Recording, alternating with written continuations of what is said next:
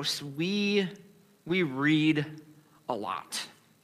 And because we love to read, we have invested in a sizable children's book library, if you could say that. And we have wonderful collections of books, wonderful individual books. You know, we have most of the Clifford books and the Little Critter books, which are so fun, and the Franklin and all those. But if there's any series that we continue to go back to time and time again, it is that series of books from the late 70s into the 80s, the Berenstain Bears. I don't know a kid in the world who doesn't like the Berenstain Bears. I, as a child, remember reading them with my mom, and now I enjoy reading them with my kids. And even though every kid can probably relate to every single one of their stories, my favorite growing up, and even the one that I love reading to my kids, in fact, I read this just the other day to either Jude or Lydia, I don't remember which one it was, but called Double Dare. Now, I'm not sure if kids today use this vernacular, but back in the 80s and 90s, if someone dared you to do something, like, you know what that meant. And if you didn't want to do what they were asking you to do, they would say, "I double dare you." And we knew what a double dare meant, and it wasn't just a really cool game show on Nickelodeon. It was that they were putting you up to a challenge. It was peer pressure. It meant temptation to do something nefarious. But in Double Dare, Brother Bear gets wound up with this bad crowd. He's got the bully of the town named Too Tall Grizzly, and he's got this gang, and he goes to defend his sister and ends up sort of joining Too Tall's gang, and they go around the neighborhood, and they finally end up at Farmer Ben's watermelon patch, and they want to initiate him into the gang, and so they want him to steal a watermelon. And so Brother's like, "No, this is Farmer Ben's patch. I'm not going to go and take it." So what do they say? They say, "I dare you." And he doesn't move. And then he says, "I double dare you." And Brother still doesn't move. And then he says, "I double dare you." And of course, that's what does it, right? I don't remember ever hearing double dare growing up. I don't know where I came from. It was "I double dog dare you." I don't know if that's how it was for others as well. But it's a lighthearted story that gets the point across very well, that temptation is hard to handle whether or not you are a child or whether you are an adult. Being dared or double dared or even double dog dared is something that we encounter every day. It comes from outside forces or it comes from within. We always have that proverbial angel on the one shoulder and the devil on the other, whispering into our ears whether or not we should do what is in our minds to do. And although we may recognize these struggles and sin in our lives, rarely do we think about the seriousness with which these things carry with them. Jesus recognized this seriousness of temptation when he taught his disciples to pray in Matthew chapter 6. After teaching them how not to pray, and how teaching how to pray in light of the fatherhood and the sovereignty and the holiness of God, and how to pray and understanding that God is the one who provides everything for us, and to pray in light of God being the one who gives us forgiveness that we desperately need. Jesus ends his teaching by telling us that we need to pray earnestly that we may not enter into temptation. And if we do enter into temptation, that God would deliver us from the evil that can inevitably result in temptation. If we want vibrant prayer lives, or if we want to even just live a life that is holy and pleasing to our Lord, there are two things that we need to be mindful of in this passage. And that's, firstly, that we need to pray for God's protection from tempting circumstances. Pray for God's protection from tempting circumstances. In mathematics, now I'm no mathematician, I make no qualms about that, but I do know that there's this important principle called the order of operations. And the order of operations tells you the order of steps in the expressions that you need to take when there is more than one operation. So, for example, in order to solve a problem, you first have to work out the operations inside the parentheses or the brackets. Then you solve any exponents. From there, you go on to multiplication or division from left to right. And I believe after that, then you can do the addition and subtraction that comes from it. Failure to follow the order of operations will result in getting a wrong answer in your math problem. And I hope I got that right, because any mathematicians, did I get that right? I did? Okay, yes. And when Jesus taught his disciples how to pray, he follows an order of operations. And it isn't hard and fast. It's not as if Jesus is saying if we don't follow this order that he is teaching us to pray, that God isn't going to listen to our prayer. That's not what he's saying here at all. But rather, Jesus is providing a logical model. He starts with the acknowledgement of God the Father. That if we fail to acknowledge him first and foremost, then we have no idea who we're even praying to. As he moves from there, he asks us to pray both for our needs, spiritual and physical. Based on this, we have to see that it is significant that the very last thing that Jesus teaches us is about temptation. And the reason for that is twofold. First of all, we often diminish the danger that we are in when we face temptation.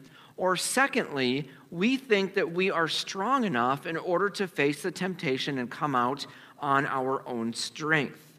In fact, we can make the argument that temptation is so serious that Jesus wants us to plead with God the Father that we wouldn't even be brought near to temptation. In the first part of verse 13, Jesus says, "And lead us not into temptation." The main reason why Jesus desires us to pray that the Lord would not lead us into temptation is that he recognizes the power of temptation and the results of temptation to destroy our lives. Look at James chapter 1, verses 14 and 15. It lays out the progression. Each person is tempted when he is lured and enticed by his own sin. Then when desire has conceived, it gives birth to sin, and when sin is fully grown, it brings forth death. Ezekiel chapter 18, verse 20 says, "The soul who sins shall die." Sin has an agenda. In Genesis chapter 4, when Cain is furious that God did not accept his offering, the Lord warns him, "Sin is crouching at your door. Its desire is contrary or for you, but you must rule over it." Catch the wording there. Its desire is to ruin you. It is to take you out. And further, the Bible is clear that to be in sin is to be in bondage. Jesus said in chapter 8, John chapter 8, verse 34, he said, "Truly, truly I say to you, everyone who practices sin is a slave to sin." So to pray then, lead us not into temptation, is to confess our inability to fight temptation on our own and plead with the Lord that we want life and to be spared from being in the position of being in temptation. This teaching is not without controversy, however.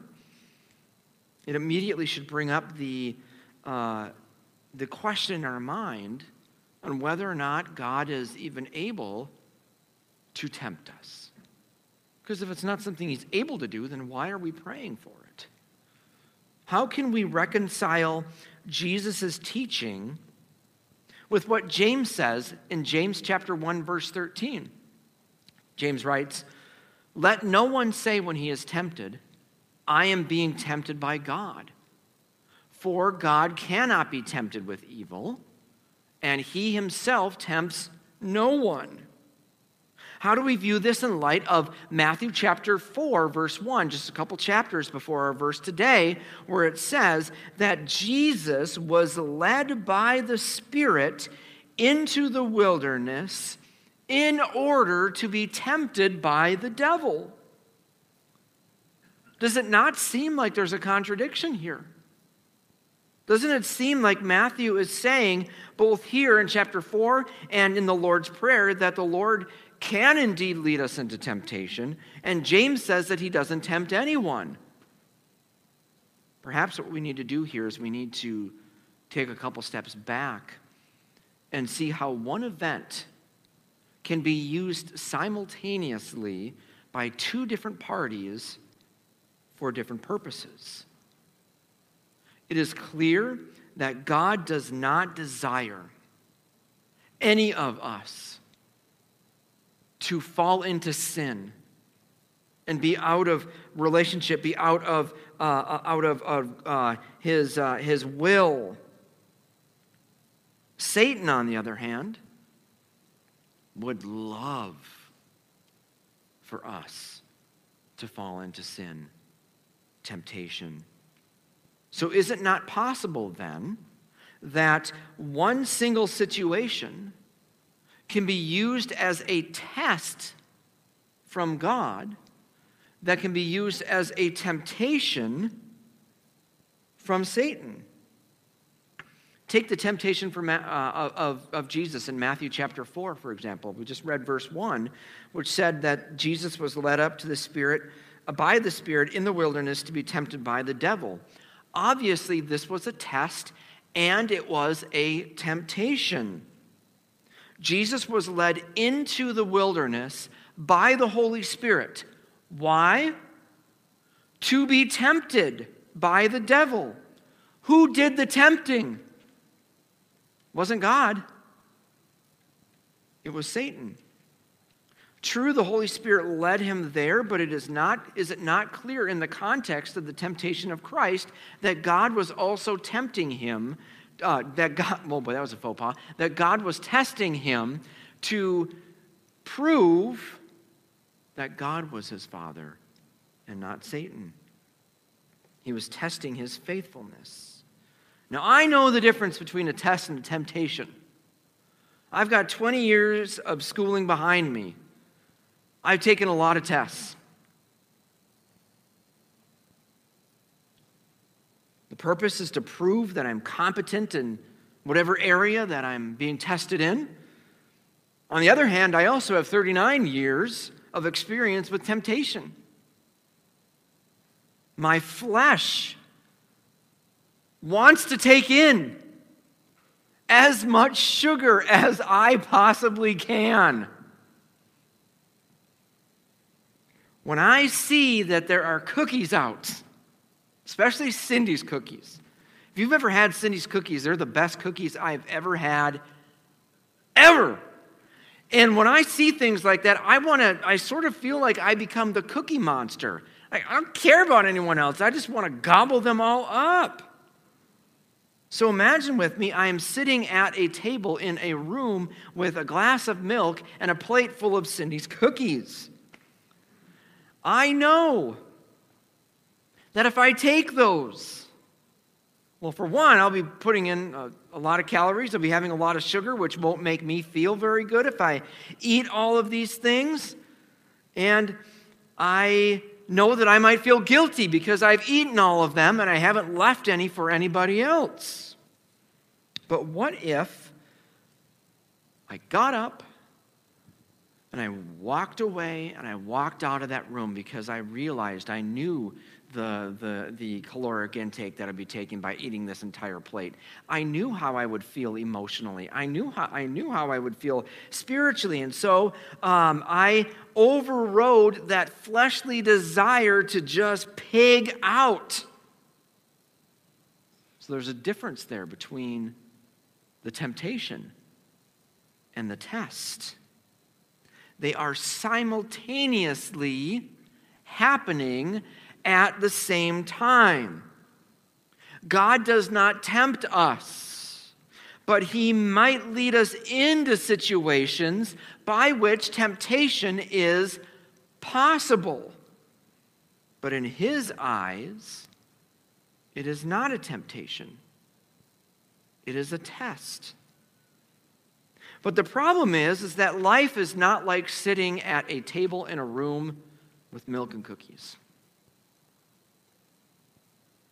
Whether we are in a test from God or a temptation from the devil is a matter of life and death. It is sitting across the table from that bottle of vodka that you've been struggling with.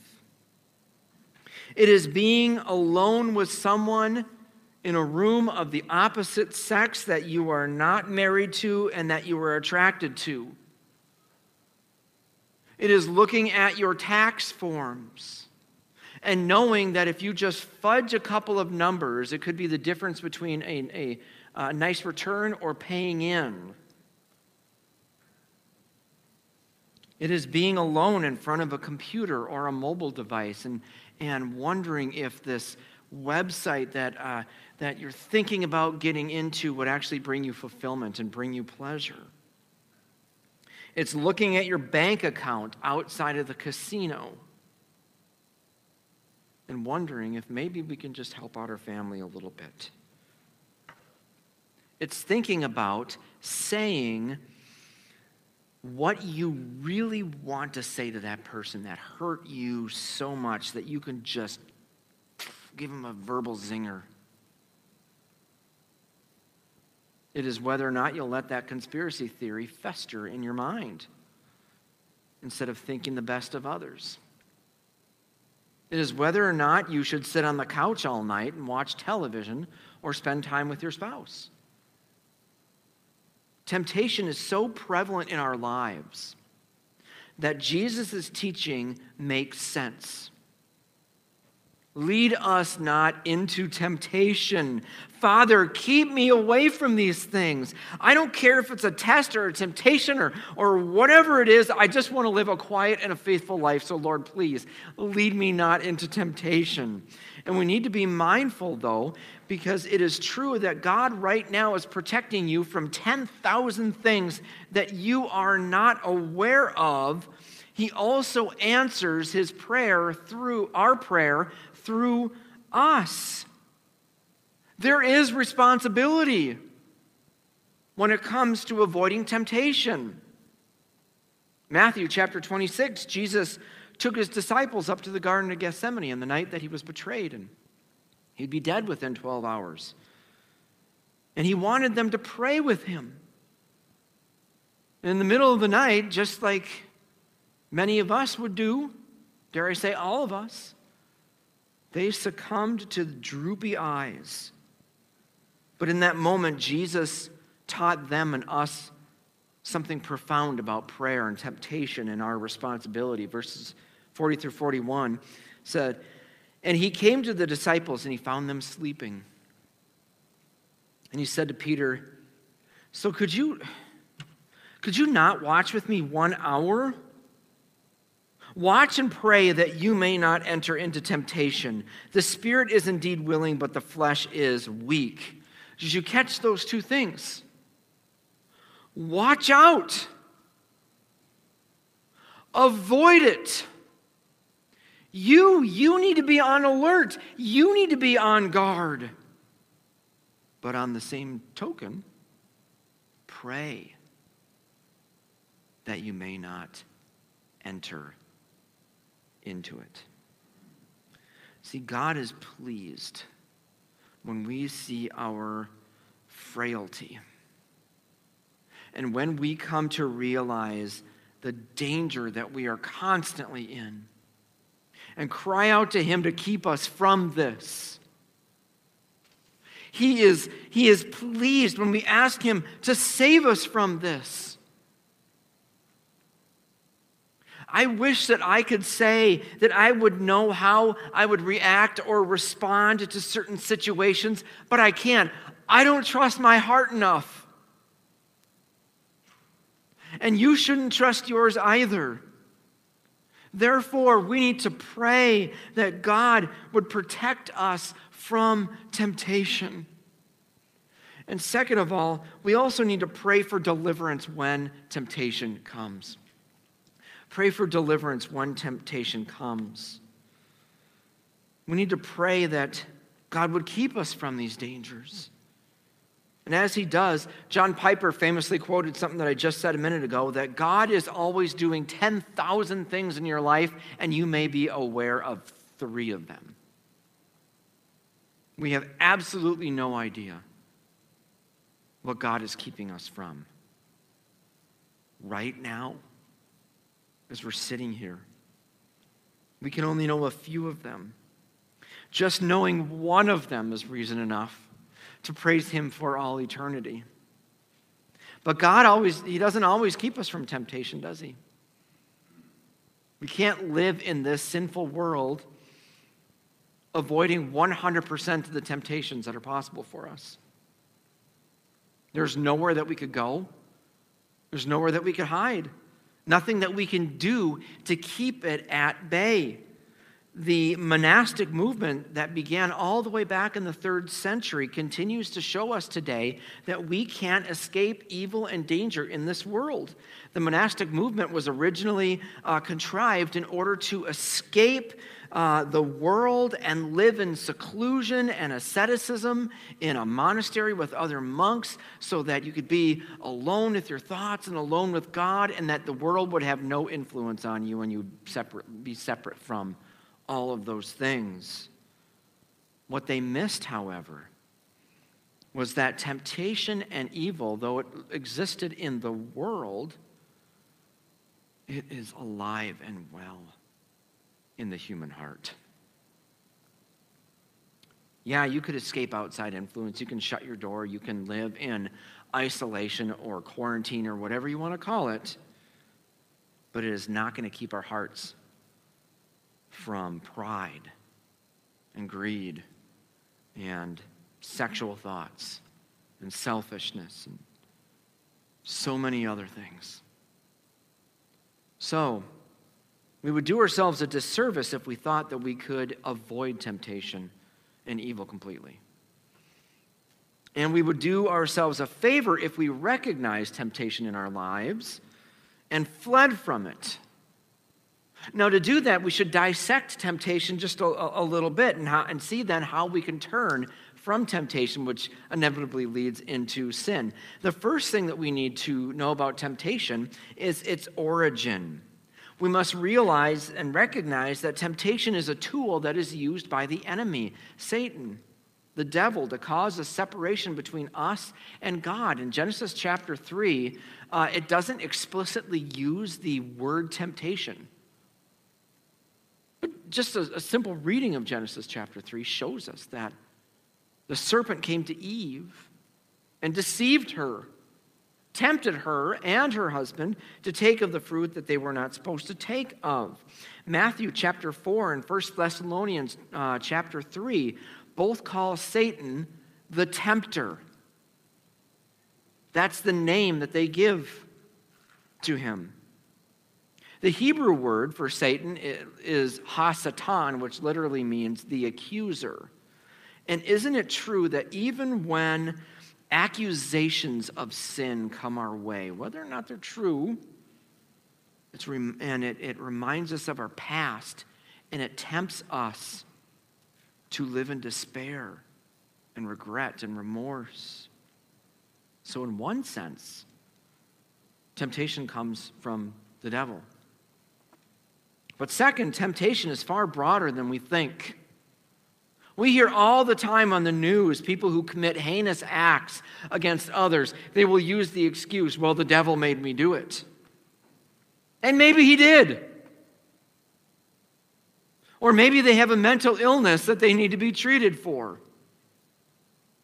But the Bible is also very clear that when we do something sinful, we cannot use the excuse, it was the devil. Because the Bible is clear that we have two other enemies that are far more prevalent in our lives than the devil alone. We have the world and we have the flesh. And when we talk about the world, we're not talking about this big ball that we're standing on that is spinning at 1,000 miles an hour that we're kind of sucked to by the force of gravity, but rather we are talking about the world's system of thoughts, the cultural beliefs and practices that are opposed to God, His will, and His ways. And let's be honest. The world has some things in it that are very alluring to attract us to. Money, power, fame, sex, status, stuff, and so much more tempt us to abandon the Lord for lesser things. We must remember James chapter 4, verse 4, which tells us, therefore, whoever wishes to be a friend of the world makes himself an enemy of God. 1 John chapter 2, verses 15 through 17. Do not love the world or the things in the world. If anyone loves the world, the love of the Father is not in him. For all that is in the world, the desires of the flesh and the desires of the eyes and the pride of life is not from the Father, but is from the world. And the world is passing away along with its desires, but whoever does the will of God abides forever. So we have to see that the world has a very seductive force that is constantly calling to us, come to me, come to me. But perhaps the most important tempter of all is the one that we see in the mirror every day. There's no one who influences you more than you do, because there's no one that talks to you more than you do. And when it comes to the ultimate responsibility of whether or not you are in a temptation or whether you are in a test, is you. Again, James puts it this way. James chapter 1, verse 14. But each person is tempted when he is lured and enticed by his own desire. Not Steve's, not Johnny's, not Susie's. Then desire, when it conceived, it gives birth to sin, and sin, when it's fully grown, brings forth death. You see, we can delude ourselves and believe that we have enough self-control to fight these things. Or we can cling ourselves to the mercy of God to deliver us from temptation. He alone is powerful enough to give us the ambition, to give us the desire, and to give us the control to flee such things. Jesus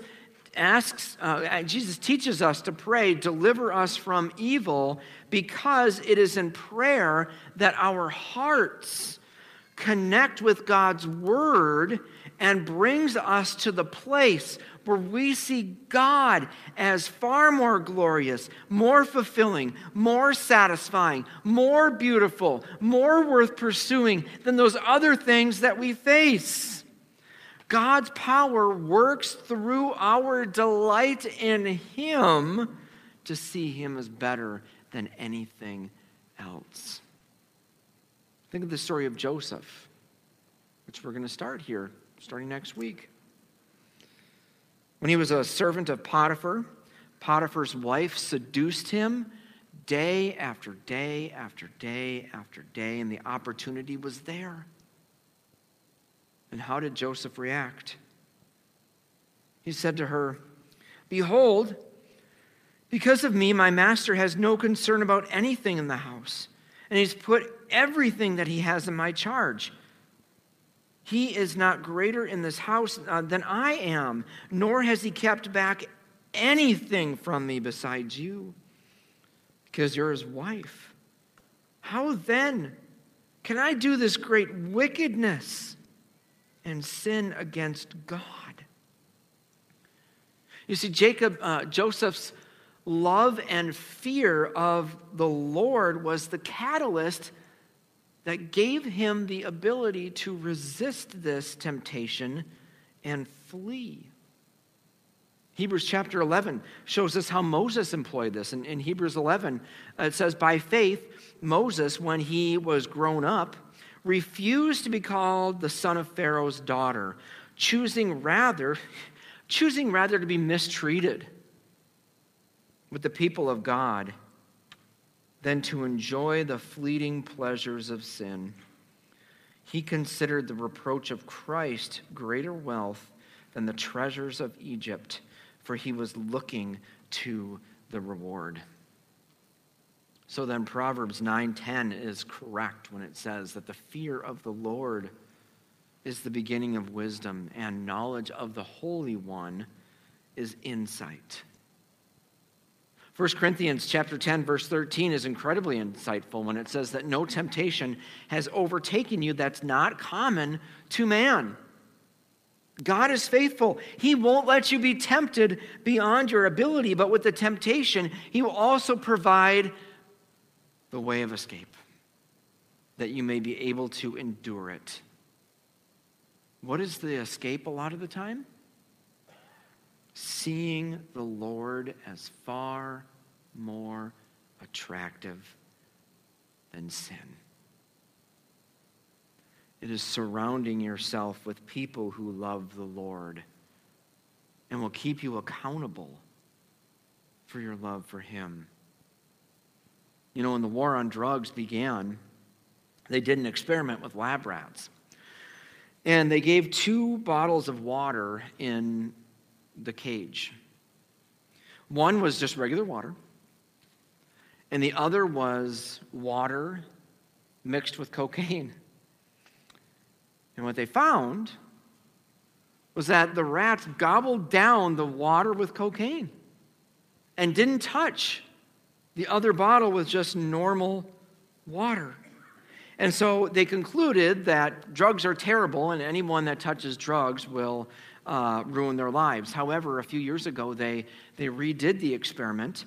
And again, they put 1 bottle of regular water, and they put another bottle of water with cocaine, but this time they added a rat paradise. They gave him things to do, a wheel to run on, toys to play with, things to climb, ways to keep occupied. And they found that they never touched the water with cocaine anymore. They only went to the regular water. And the reason why, in the first one, is because they didn't have a choice. That's all they knew. The cocaine occupied their time and their thoughts. But when they had something far better, a meaningful alternative, they resisted. When we are left to ourselves without God, all we're going to want is that tainted water of sin. We will delight in bringing on whatever vice the temptation leads to. It might feel good for a while, but it will ultimately lead us to ruin.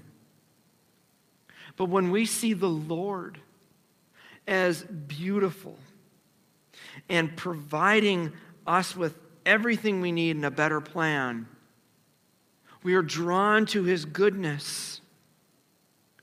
The Lord is the ultimate anti-drug. He gives us a reason to resist temptation. He gives us a reason for hope. He gives us a new life.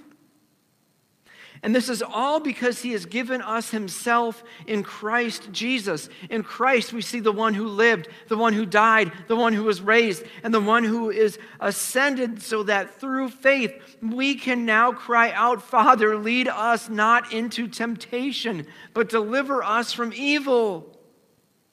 Because we are made right with God the Father through Jesus, the Father hears us, and he delights to give us something better than temptation's results. He gives us more and more of himself. Every one of us knows what Brother Bear felt like when Too Tall and his gang brought him to Farmer Ben's watermelon patch. Every day in our mind, we hear them chanting, I dare you. I double dare you. I double dare you. But in Christ, we don't have to listen, because we hear a different voice. One that says, pray then like this. Lead us not into temptation, but deliver us from evil. I double dog dare you. Let's pray. Thanks for listening to this message from Emmanuel Baptist Church in Mora, Minnesota. For more information about our church, you can find us on the web at www.emmanuelmora.com or on Facebook by searching for Emmanuel Mora. If you like what you've heard, don't forget to subscribe to our YouTube channel. If you'd like to partner with us in our mission, consider giving financially to our ministry. You can conveniently give right from your mobile device by texting any word to 320-313-1950. There are options for one-time giving or recurring gifts on a schedule that you set. Thanks again for listening. Emmanuel Mora, knowing Christ and making him known.